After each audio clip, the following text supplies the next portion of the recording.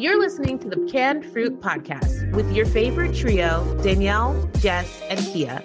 We will have meaningful conversations on what it looks like to have compassion and respect when communicating with others. This show is a safe and brave space to open up. So let's start.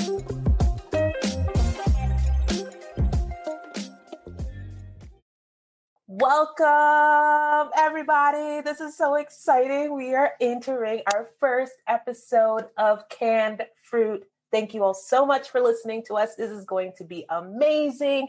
We're going to have so many honest, candid, fruitful conversations.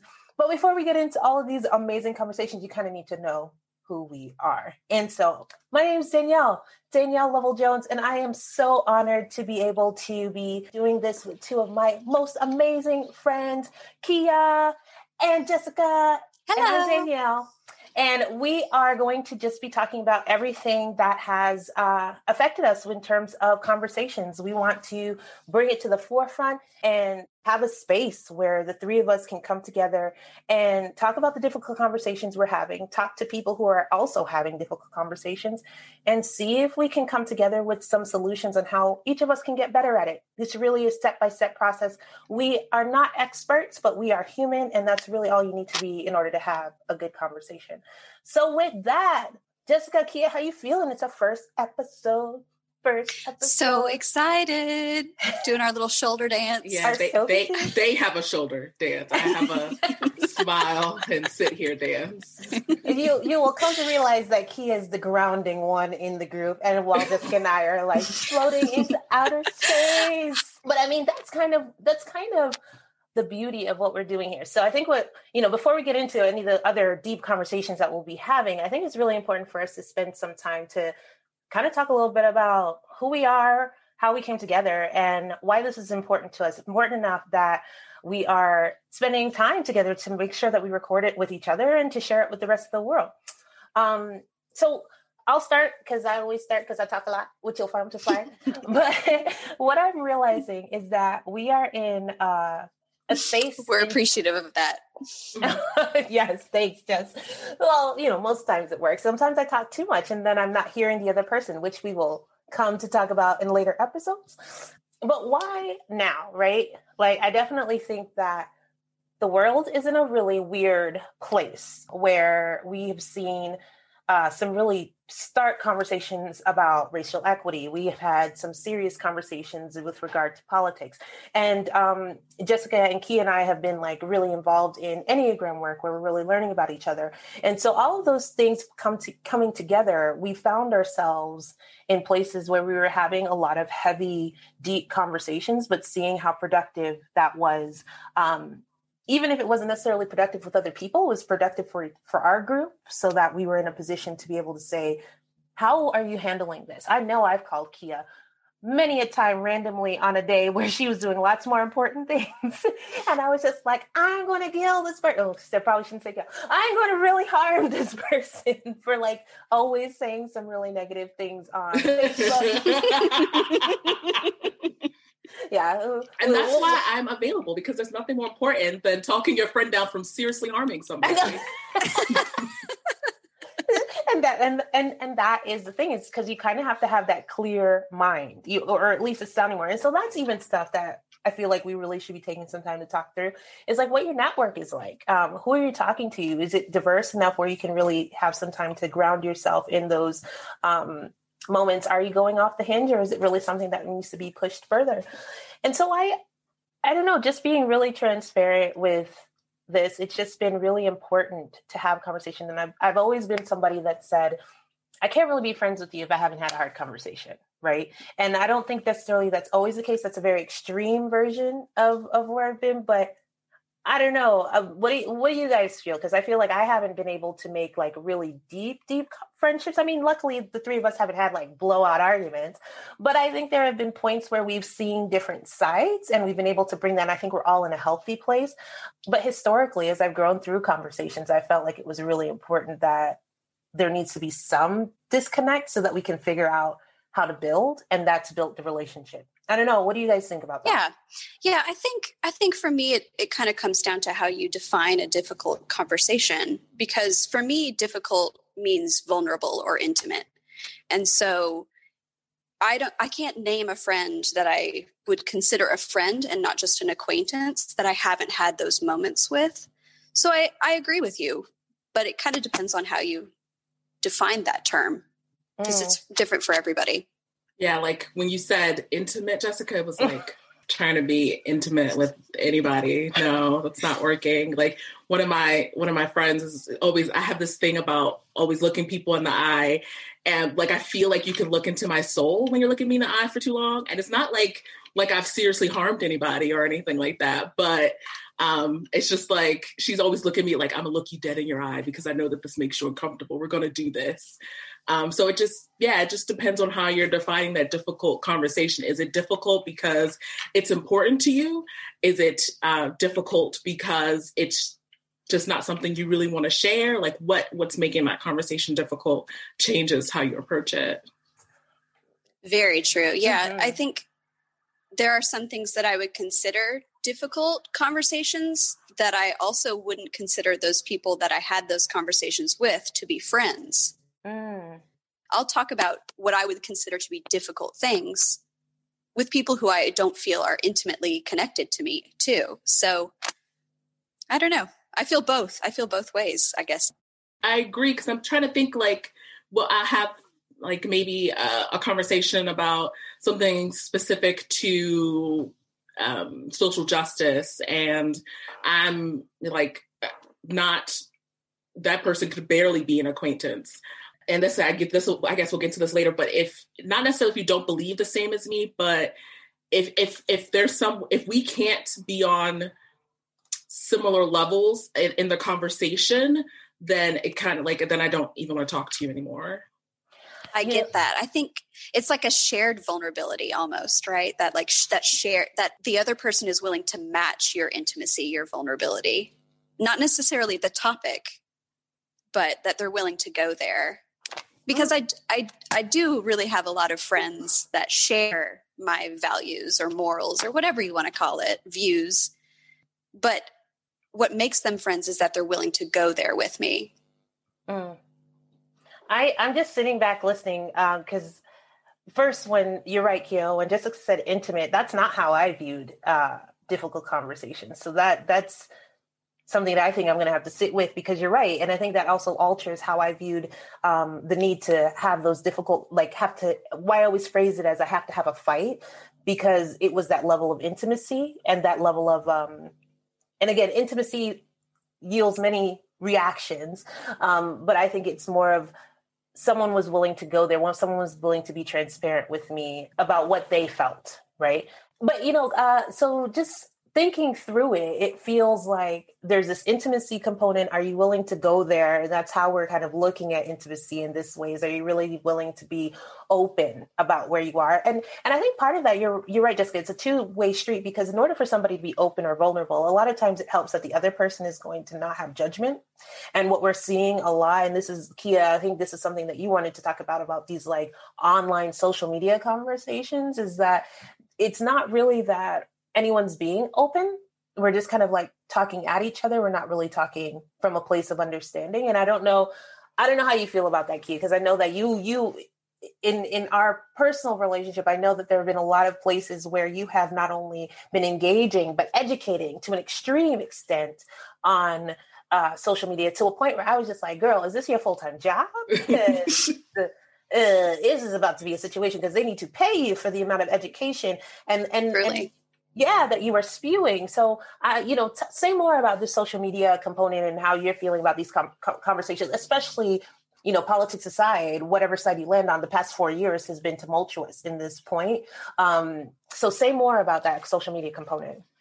So I was thinking about that because I know that's something I wanted to talk about, how we're not really having these conversations anymore where your one-liner against my zinger, oh, I got you, or what I absolutely hate. And I know it's clickbait, so I like rarely click on these headings where it's like, somebody demolishes somebody else. Somebody, like, so-and-so. Like, I can't deal with, they demolished them. They have a profound, civilized argument. Like, that's what I want to see or read, but and then usually it's not, it's like so pitiful. And I'm like, is this what you call demolishing? Like, I don't even get this. But I realized, I think what it boils down to is this dehumanization.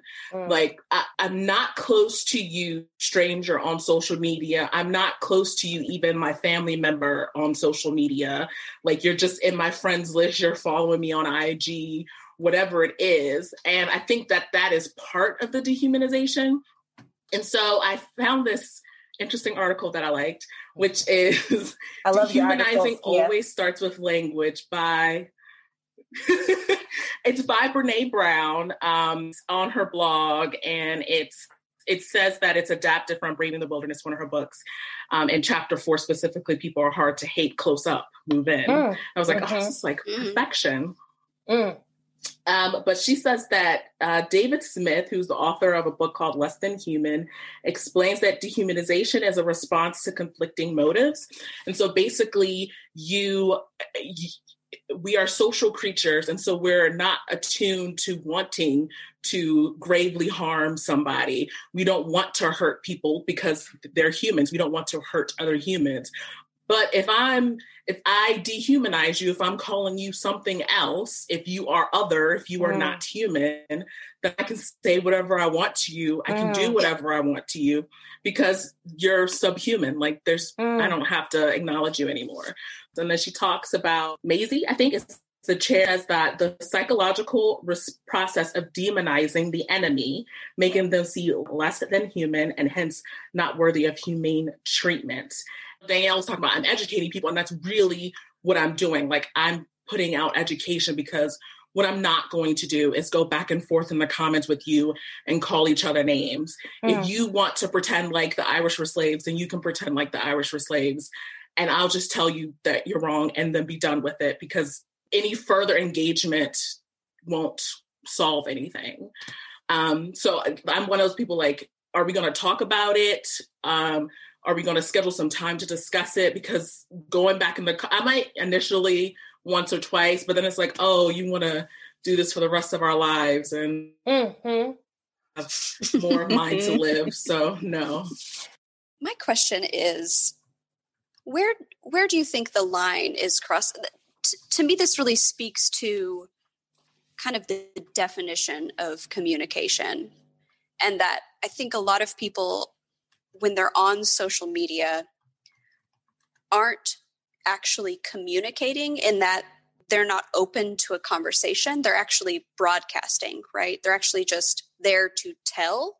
They're not there to tell and then receive any feedback.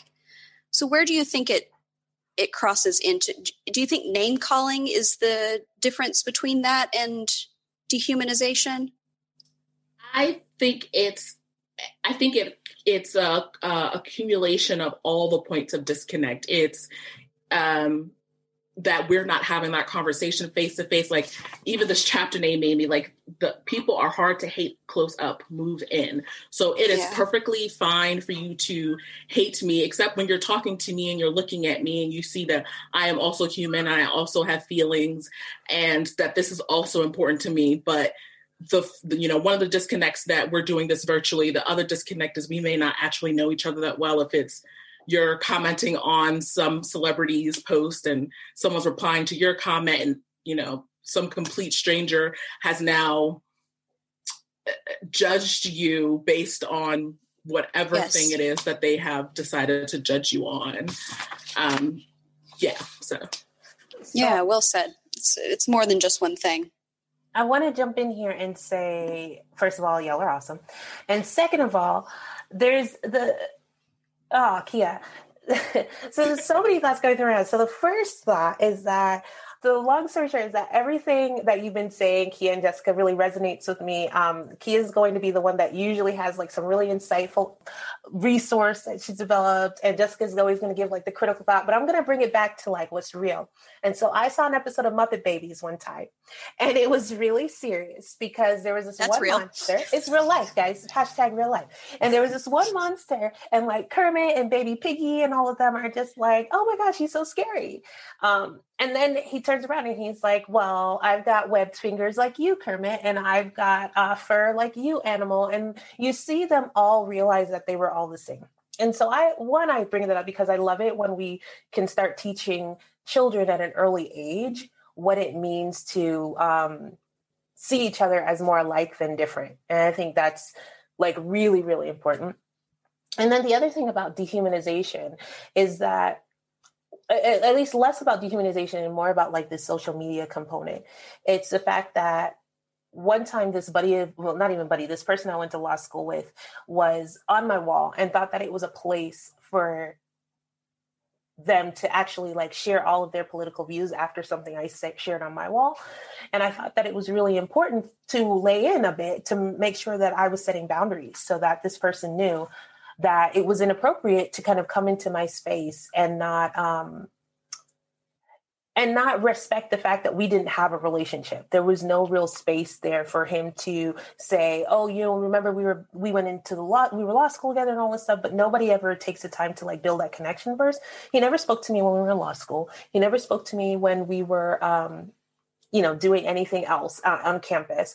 And to think that he took the privilege to kind of come onto my wall and share his opinion when never really having made a personal relationship with me in the past brings me to my other very like real quote, which is from where I'm from, is say it to my face.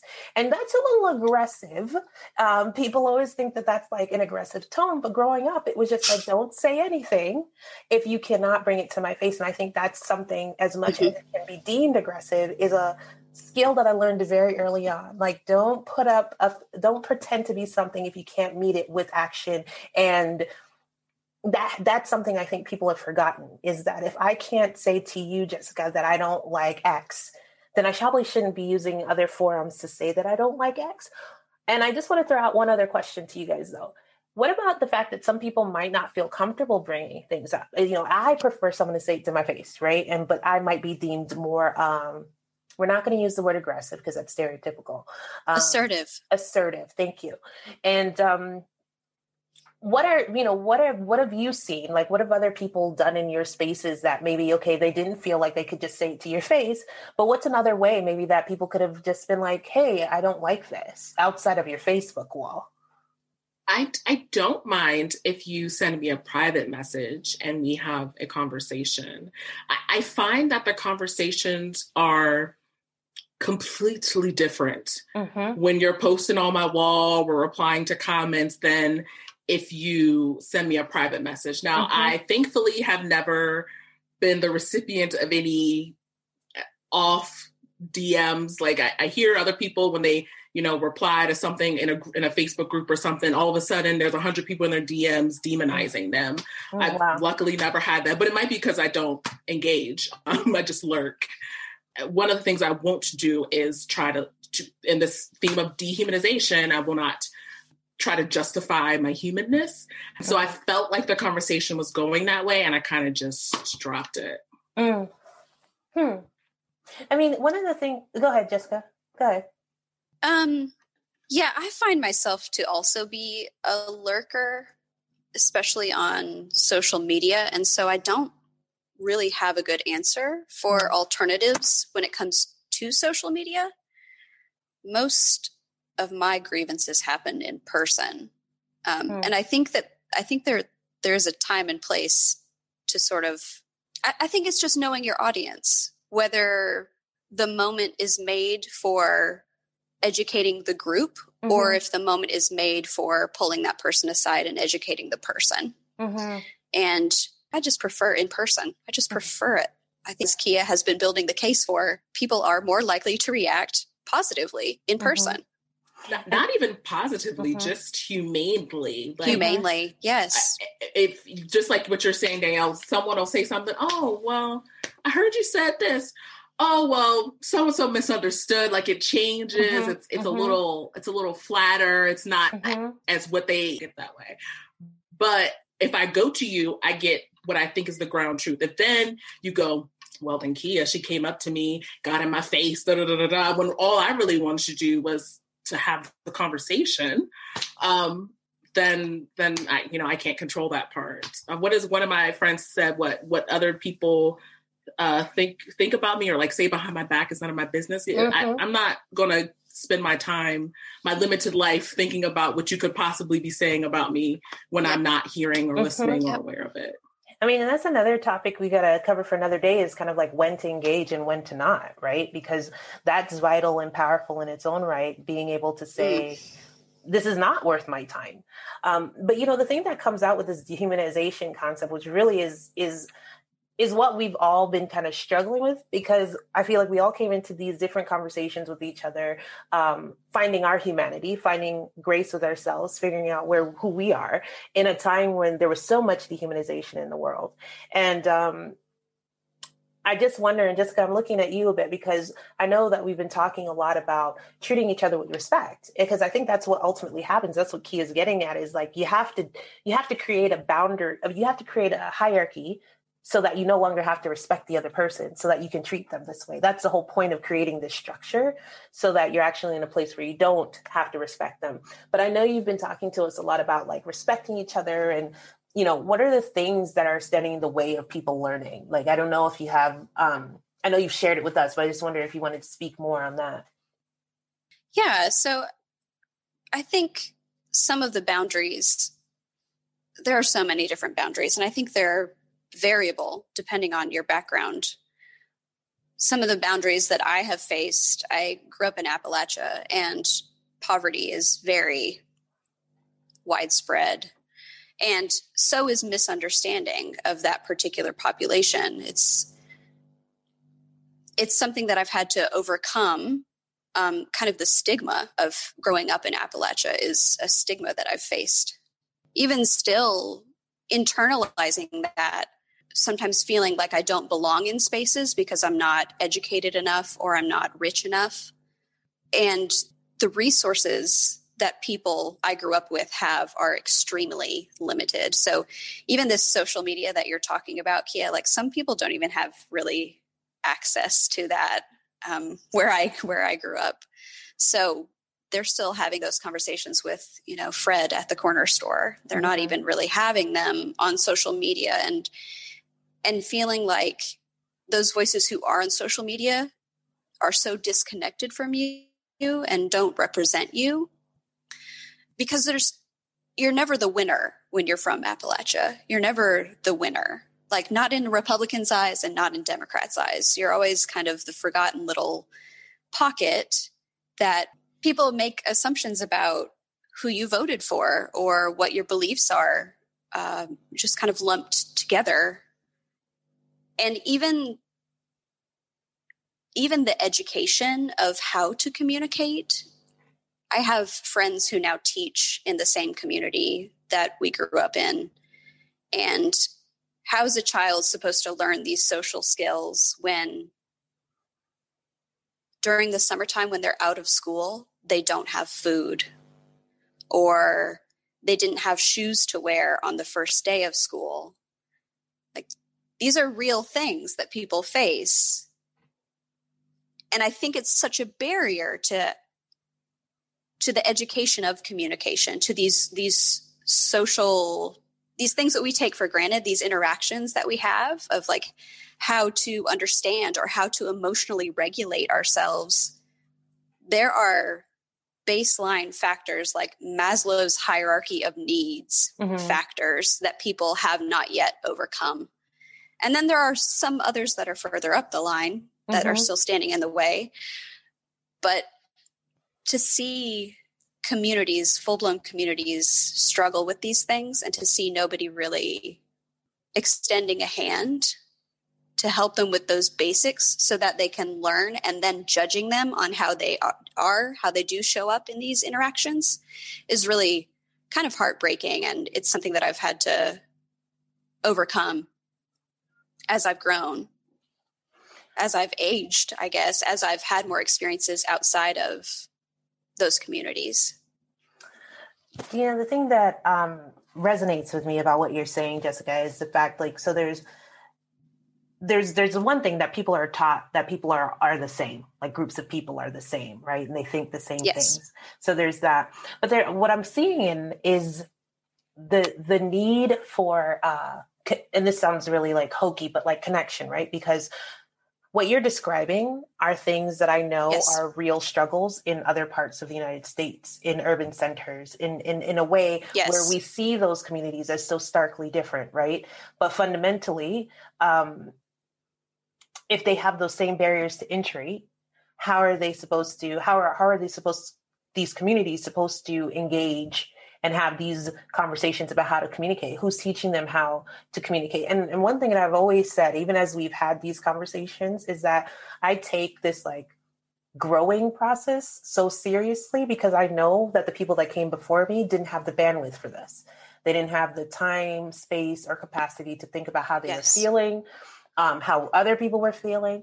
And so what happens, I think, just a thought, Kia, you're going to have to fact check me, is that there's like root emotions that will come up first. And I think that's where like the anger comes out. So when you think about, maybe it's not intentional dehumanization, but when you have these difficult conversations, there's this anger in place that is kind of masking all of these other layers that we can't see. What it made me think about when you both were talking was, and I'm not prepared with it, sorry, is this, it was either an article I read or I heard it on like the radio on the news or something. And it was basically about like these two different, the way that parents view their child's safety. So people from like,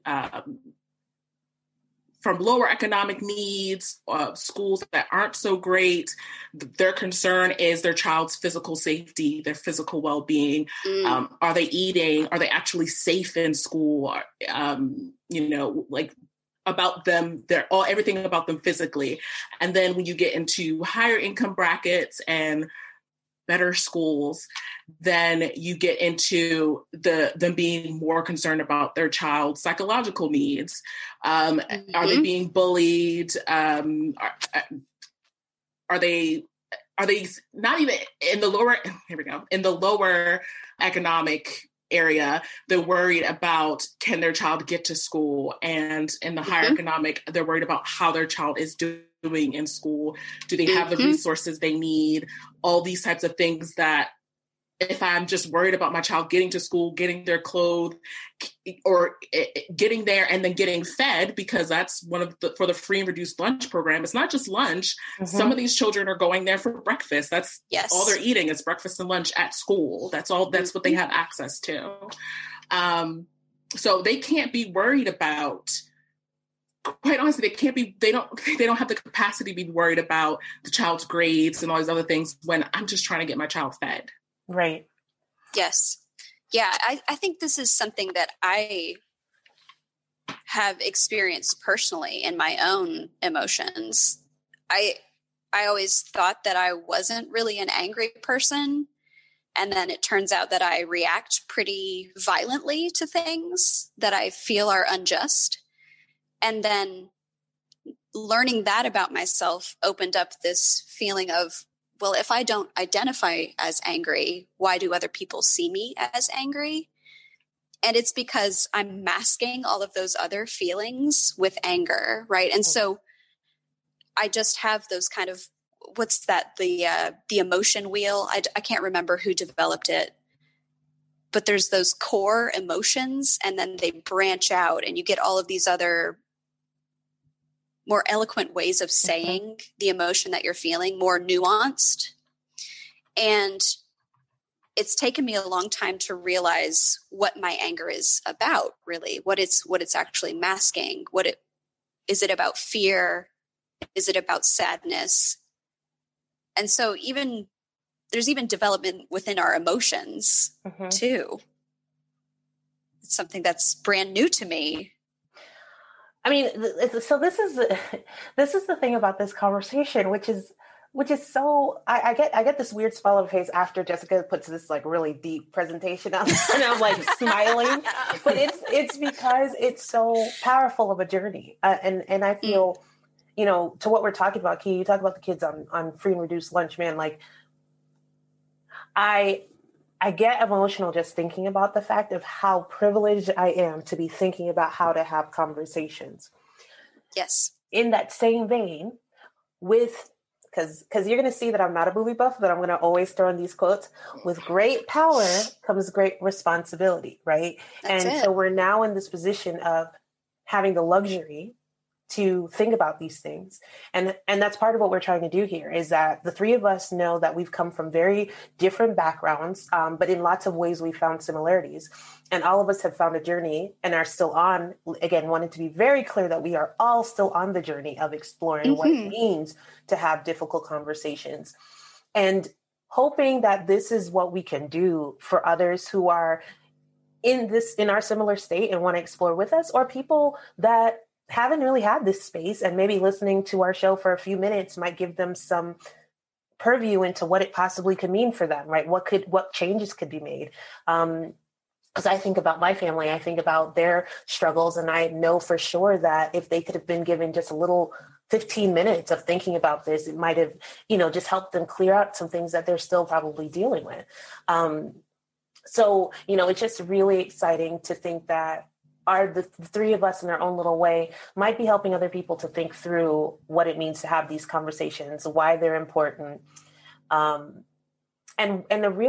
What I think it's inevitable that we'll start talking about is the fact that we individually have to work on ourselves to be in a position to even have these conversations. The only thing you can control is yourself. So there are so many things happening in the world right now. There's so many topics, so many difficult things that we're hoping to cover. But as you can see, this is kind of like our journey through where we've started, what's been important to us, how we've navigated here. And, it'll just be really interesting to see where all these conversations go. What we are hoping is that we will have a topic every episode. We will dig deep. Kia will do all of the research, and we'll be like super prepped for all of our conversations. Thank goodness. Thank goodness. Please, please, please come back for more Canned Fruit. We cannot wait to hear what you all think about this, good, bad, ugly, because guess what? That's what we're here for. We want to learn and grow with you. So with that, until next time, enjoy your candid and fruitful conversations. Bye. Bye. That brings us to the end of this Canned Fruit podcast episode. Thank you, listeners, for joining us today. We also want to thank our assistant producer, Brianna Jovan from What's Good Productions. If you enjoyed our show, we invite you to connect with us on Instagram at CannedFruitPod and email us at cannedfruitpod@gmail.com. Please rate and review us on Apple Podcasts or anywhere you listen to your favorite shows. And be sure to come back next time for another discussion as we continue to have candid and fruitful conversations. Until then, this is Jessica, Kia, and Danielle. And don't forget to open up.